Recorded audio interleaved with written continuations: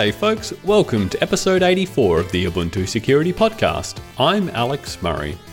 So this week we've got a huge 109 different CVEs to look at in the weekly roundup of vulnerabilities, and so we're going to go through those pretty quick because coming up I've got a great interview done with myself and my great co-host Joe McManus, the Director of Security at Canonical, about this recently announced boot hole vulnerability.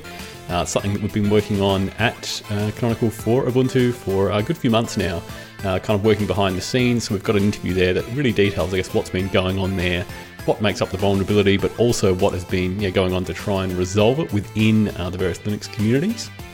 But first, let's just get into our usual roundup of fixes for the week.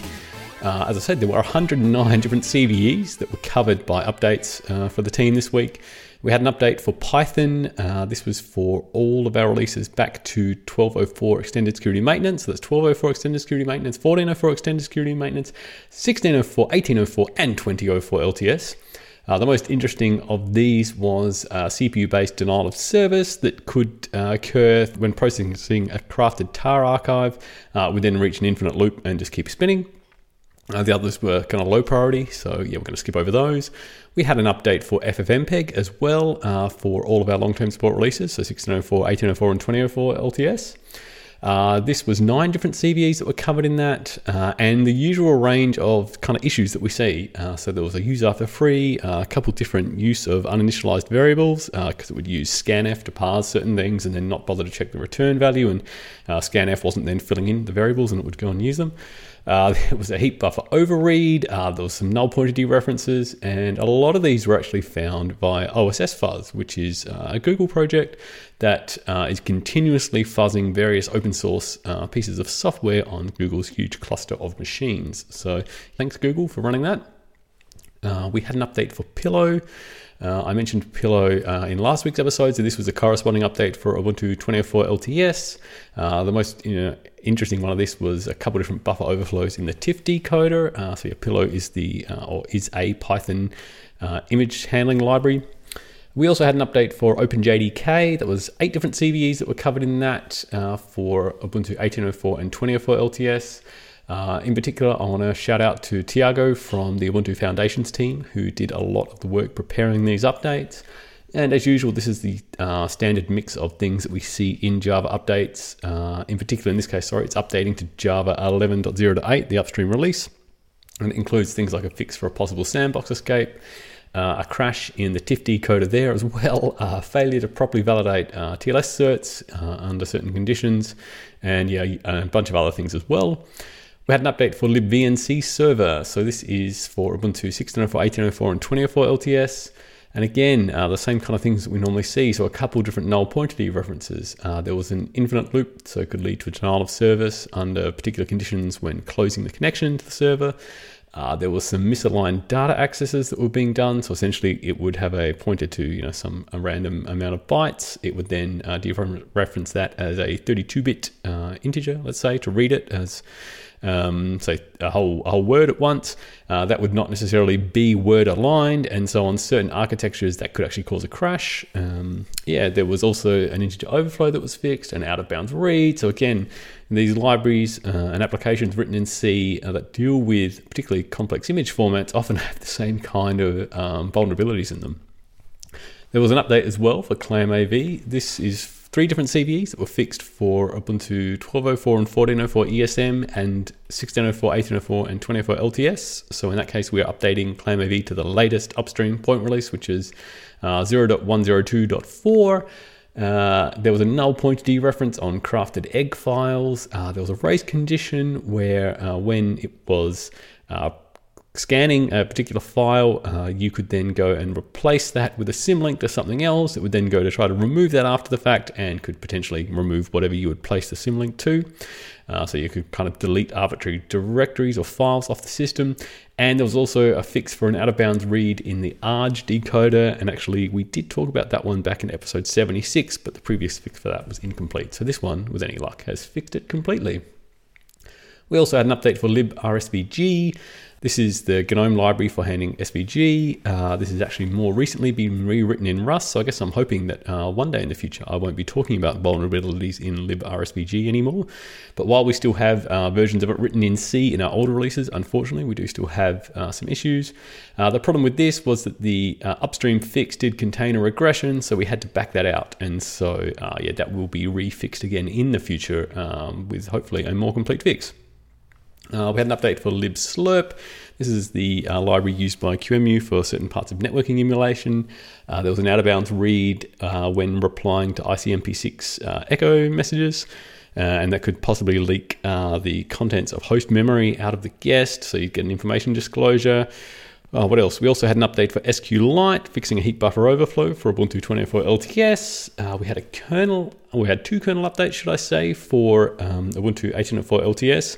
One of them was the 5.0 based upstream kernel that is used in some GKE environment and on some of our OEM platforms. And we also had an update for the 5.3 based kernel, which is the hardware enablement kernel there for Ubuntu 18.04 LTS. And it's also used in particular cloud environments like Azure, GCP, GKE, and Oracle. Just a few more to get through. We had an update for MySQL. This was for Ubuntu releases 16.04, 18.04, and 20.04 LTS. That was updating to the latest point releases again for MySQL. So that's 8.0.21 for Ubuntu 20.04 LTS. And MySQL 5.7.31 for Bionic and Xenial, or that is Ubuntu 18.04 and 16.04 LTS. This has the usual mix of issues that are fixed in the update. If you want more details, you can certainly go and look at the Ubuntu security notice for that, which contains links to further details from Oracle on that. We had an update for Simpa. This is a mailing list manager, and this was for Ubuntu 14.04 extended security maintenance. This had one high priority vulnerability where you could get possible privilege escalation to root through injection of environment variables. So it has these setuid wrappers that run kind of arbitrary code. They're meant to do things safely, but you could possibly set, say, things like a Perl 5 path in that, and it would then go and run arbitrary Perl code for you as root. So not a great one, but it has been fixed for Simpa in Ubuntu 14.04 ESM. And the last couple, we had an update for Firefox. So this is the latest upstream Firefox release, 79.0. This was for Ubuntu releases 16.04, 18.04, and 20.04 LTS. And finally, the big story of this week, an update for Grub. So 8 different CVEs were resolved in this. That was for Grub going all the way back to 14.04 extended security maintenance, as well as our LTS releases. And I'm not going to go into detail of that here because coming up just now, I've got an interview that I did with Joe McManus, Director of Security at Canonical, going into a lot more detail on this.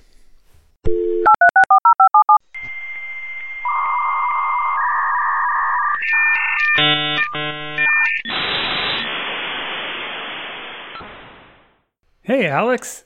This week on the Ubuntu Security Podcast, we are going to talk about a news vulnerability that came out this week around Grub, Grub 2. And it's called Boot Hole or Hole in the Boot. It's CVE 2020-10713.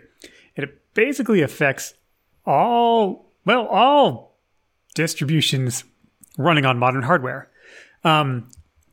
So sort of just as a high level, first off, can you, and let me be clear, we're going to go high level, then we're going to go into some details here on this call. So we can hope for the people who are just kind of want to know at a glance what's going on. We got that for you in the beginning, but then we're going to go into some really nerdy details for folks who want to know a bit more.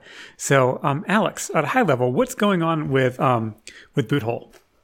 Yeah, so at the start of April, at Canonical, we received a report from some researchers at Eclipsium that they'd found what looked like buffer overflow in Grub, the bootloader that is used for Ubuntu and lots of other Linux distributions.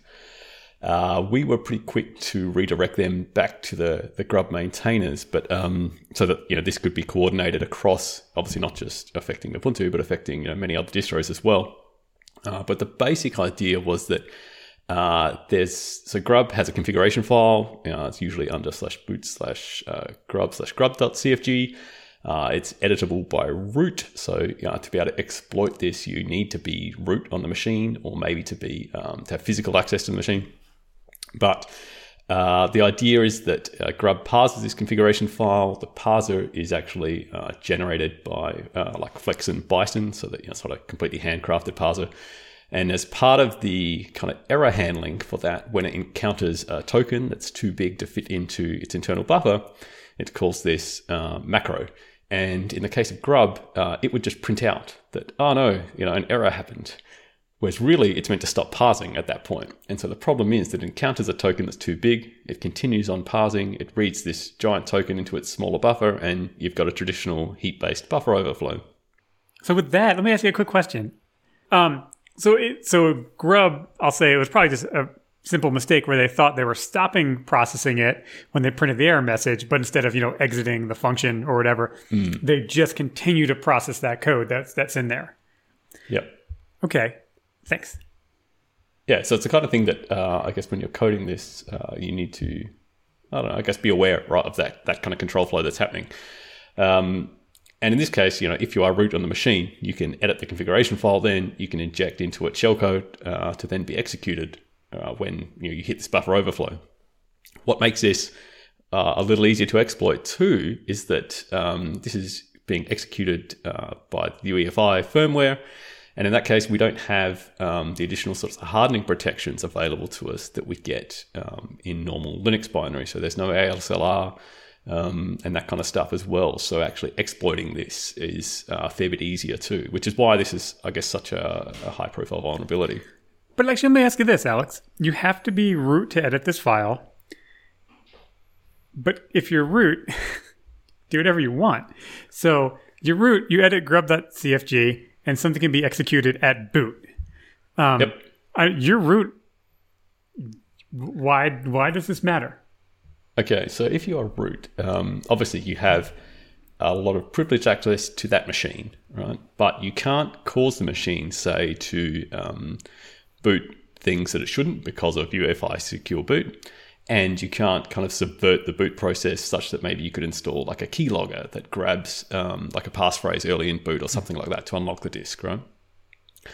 In this case, UEFI secure boot means that you actually can do those things. So the way UEFI secure boot works is that almost all machines, modern machines that say ship with Windows, they then ship with this Windows third-party certificate that is used to sign things like not Grub, it's Shim, but this little bootloader that is used to boot Linux systems called Shim. And so as Canonical, we have had our version of Shim signed by Microsoft, and lots of other distros have as well. Shim then knows that, or it's got baked into it a certificate that is able to validate Grub when Grub boots, right? And so that when, say Ubuntu boots, the UEFI firmware validates Shim, Shim validates Grub, and then Grub validates the kernel and boots. In this case, the problem is that basically you can have that process work on any machine. That's why you can take the Ubuntu install media and you can just install it on your Windows machine without having to disable secure boot, right? Your machine will trust that. The problem then in this case is even if you're not running Ubuntu, you can potentially use this to subvert the boot process of any, say Windows machine that's out there, right? Because there is now these Ubuntu ISO images or, Red Hat ISO images, all the ones that have shipped vulnerable Grub versions out there that can be used to then subvert the boot process of some other machine that isn't even running Ubuntu. Yeah, and so that's actually a good point. So, so you're root on the box, meaning you're a privileged user, and then you can edit this file and you can affect what other things, and this is a dual boot scenario. But I guess I'd say why this is a little more. I mean, my question was kind of leading that I asked earlier. We know that a lot of misconfigured applications run as root. So we're saying, you need to be on this box as root to execute this attack. But if you're running some web app that's running incorrectly as root, you started up Flask and you've written it some app you've written in Python, you've written it poorly and you're executing code, that could be used to actually, since it's running as root, to edit this file, and you could do it without being hands-on the box. So it would be sort of what we call, popping a third-party app that's running as root to compromise this machine. So it's a little, it's more than just it's more than just being root on the box and editing a file. So, you're root, you could edit etc password, you could do whatever you want.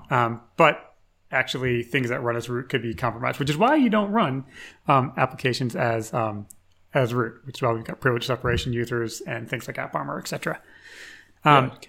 So we figured out the vulnerability, this first vulnerability, but then the Ubuntu security team here at Canonical, we took a look at Grub, right? And so Chris Colson on our team, who was recently on the podcast talking about TPM and full disk encryption, he started looking at Grub. And what did he discover? Yeah, so I guess as part of this, we realized that, usually when there's one vulnerability in a piece of software, there are others as well, things that have gotten missed. And so Chris in particular did a lot of work doing some static analysis of Grub and then also doing some kind of manual code inspection. He found about 7 other different vulnerabilities. Again, the kind of things that we see in this stuff that's written in C. So a lot of integer overflows that would happen when it was parsing either different file system formats or I think one of them was in font handling as well. So there was a bunch of different things there that, they're kind of a less... they're harder to exploit, so they're not as critical. But we figured, obviously if we're going to update Grub, and in particular if we're going to then say that all these old versions of Grub shouldn't be used, we should try and fix as many of these vulnerabilities as we can. So yeah, Chris found a bunch of other vulnerabilities, and another one was also found by Colin Watson as well here at Canonical, who is the maintainer of Grub in Debian. Okay, so when we did this, as you said, Eclipsium found this the original vulnerability and contacted us at Canonical.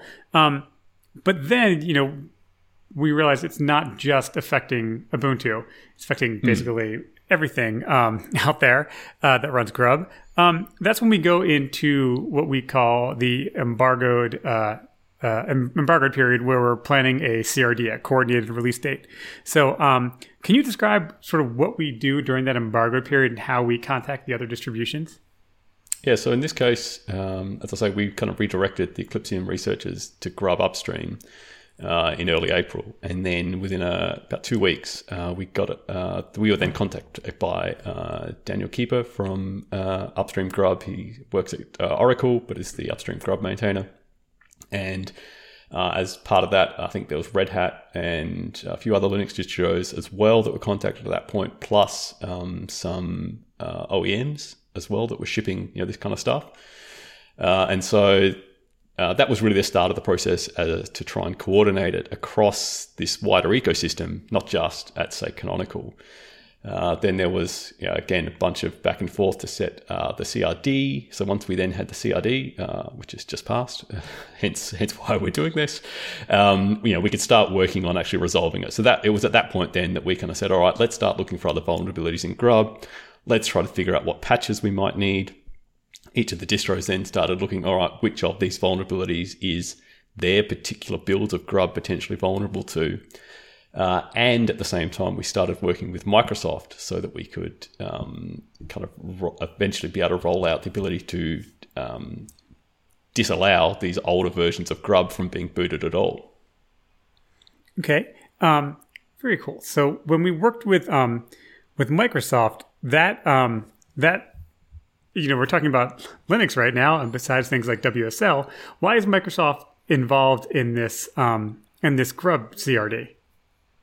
Yeah, so as I mentioned earlier, basically all modern machines will usually ship with the Windows third-party certificate in them as a trusted the trust source. So as I say, that then is used to sign our version of shim, and that then we trust our Grub, etc. And so the idea is that not only can you sort of trust things through UEFI Secure Boot, you can also have a list of things which are not trusted or not to be booted. It's called DBX. And to make updates to that DBX list, that needs to be done, again, by a trusted party. And so because almost all the machines out there trust Microsoft, it's easiest if Microsoft can ship this list of things that shouldn't be trusted. And then that can be applied to basically all machines so that going forward, they aren't able to be kind of exploited using older install media. Okay. So we've got a new DBX file coming out, which we'll go into the strategy of that in a bit. But now, what is the remediation to fix boot hole and then the associated CVs that Chris and the rest of Canonical found? So the remediation for this is pretty similar to our others. You really just need to install the updates on your machine. You need to install an updated grub binary. That way then the next time it boots, the grub that is running on that boot won't have these vulnerabilities. It can't be exploited. So that's actually interesting. So a lot of times when we've got these higher profile vulnerabilities, a reboot is required. But since it's actually only exploitable on boot, even if your attacker modified grub.cfg and you've installed the update on boot, that wouldn't exploit anything. So a reboot is not required to fix this. It protects you on the following reboot. Exactly. Cool. So I'm noticing that we did not push out a new DBX file on the day of CRD. Can you explain to our listeners why we did not do that? Yeah, so as I say, the DBX file contains in it not just then, say the list of vulnerable grub versions for Red Hat and others. There's this huge list really of all the different grub versions that shouldn't be allowed to be booted. The problem with, say, applying that, particularly in a dual boot scenario, is that you may have, say, an install of Ubuntu on your machine that you haven't booted for a few months, let's say. So you haven't been applying security updates. It's still got the old version of Grub on there that's vulnerable. And you're then, say, running, Red Hat as well. You then install the DBX update via your Red Hat install. The next time you go to boot your Ubuntu install, that won't boot anymore because now the version of Grub that's there won't be trusted. So it won't be able to run. And so if you're just a single install machine, installing the DBX update in general shouldn't be a problem. But if you are doing dual boot or you're running other things as well, that could be an issue. Or if perhaps you need to work with older install media, you may not want to install that. Otherwise, you would have to disable your EFI secure boot to be able to use any of that older Grub versions.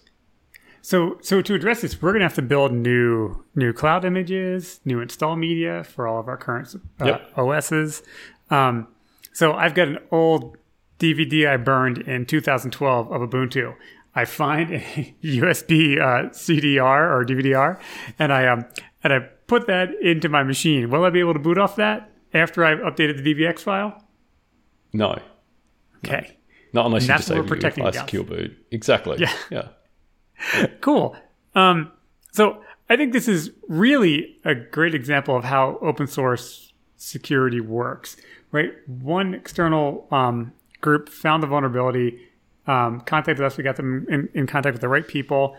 All distributions are now benefiting from this, and we're fixing it and making sure that going forward, this type of thing doesn't happen with Grub. While this was identified, we looked at Grub, looked at it closer, found more vulnerabilities, and addressed them. So I don't know. I just think this is really just a neat example of how open source software is secure.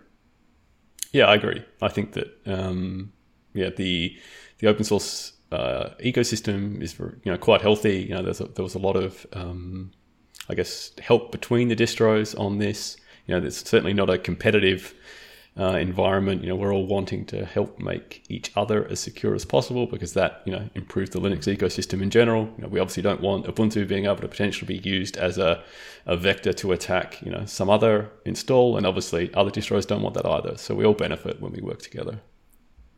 Cool. Well, thank you everybody for listening this week, and Alex, thank you for explaining in detail about boot hole or hole in the boot. So thank you everybody, and we'll talk to you next week. And thank you, Joe. Thanks always for being a fantastic co-host on the Ubuntu Security Podcast. Love doing that with you each week. So thanks everyone for listening again for another week. Has been great to actually finally be able to talk about the Grub issue and get that out and kind of get everyone protected. In coming weeks, I hope to talk a bit more about the DBX update. So that will be done by an update to the Secure Boot DB package in Ubuntu. But there are certain, we need to make sure we get the timing of that right so that we don't inadvertently prevent other Linux installs that you may have if you're dual booting or whatever from being able to be booted in the future. So we kind of need to wait until all the distros get their updated grubs and shims and all that out there until we can go ahead with that. But that will be coming some point in the future. If you want to go and do that on your own, and you can go and find the new DBX update on the UEFI forum. All right, that takes us to the end of this week's episode. As usual, if you want to get in contact with the team, you can reach us at security@ubuntu.com. We also hang out in the Ubuntu Hardened channel on irc.freenode.net. We have the security section on discourse.ubuntu.com. And finally, if you want to catch us on Twitter, we are at ubuntu_sec. All right, so thanks everyone for listening again for another week. Until next week, remember, keep calm because we've got your back, and I'll speak to you soon. Bye.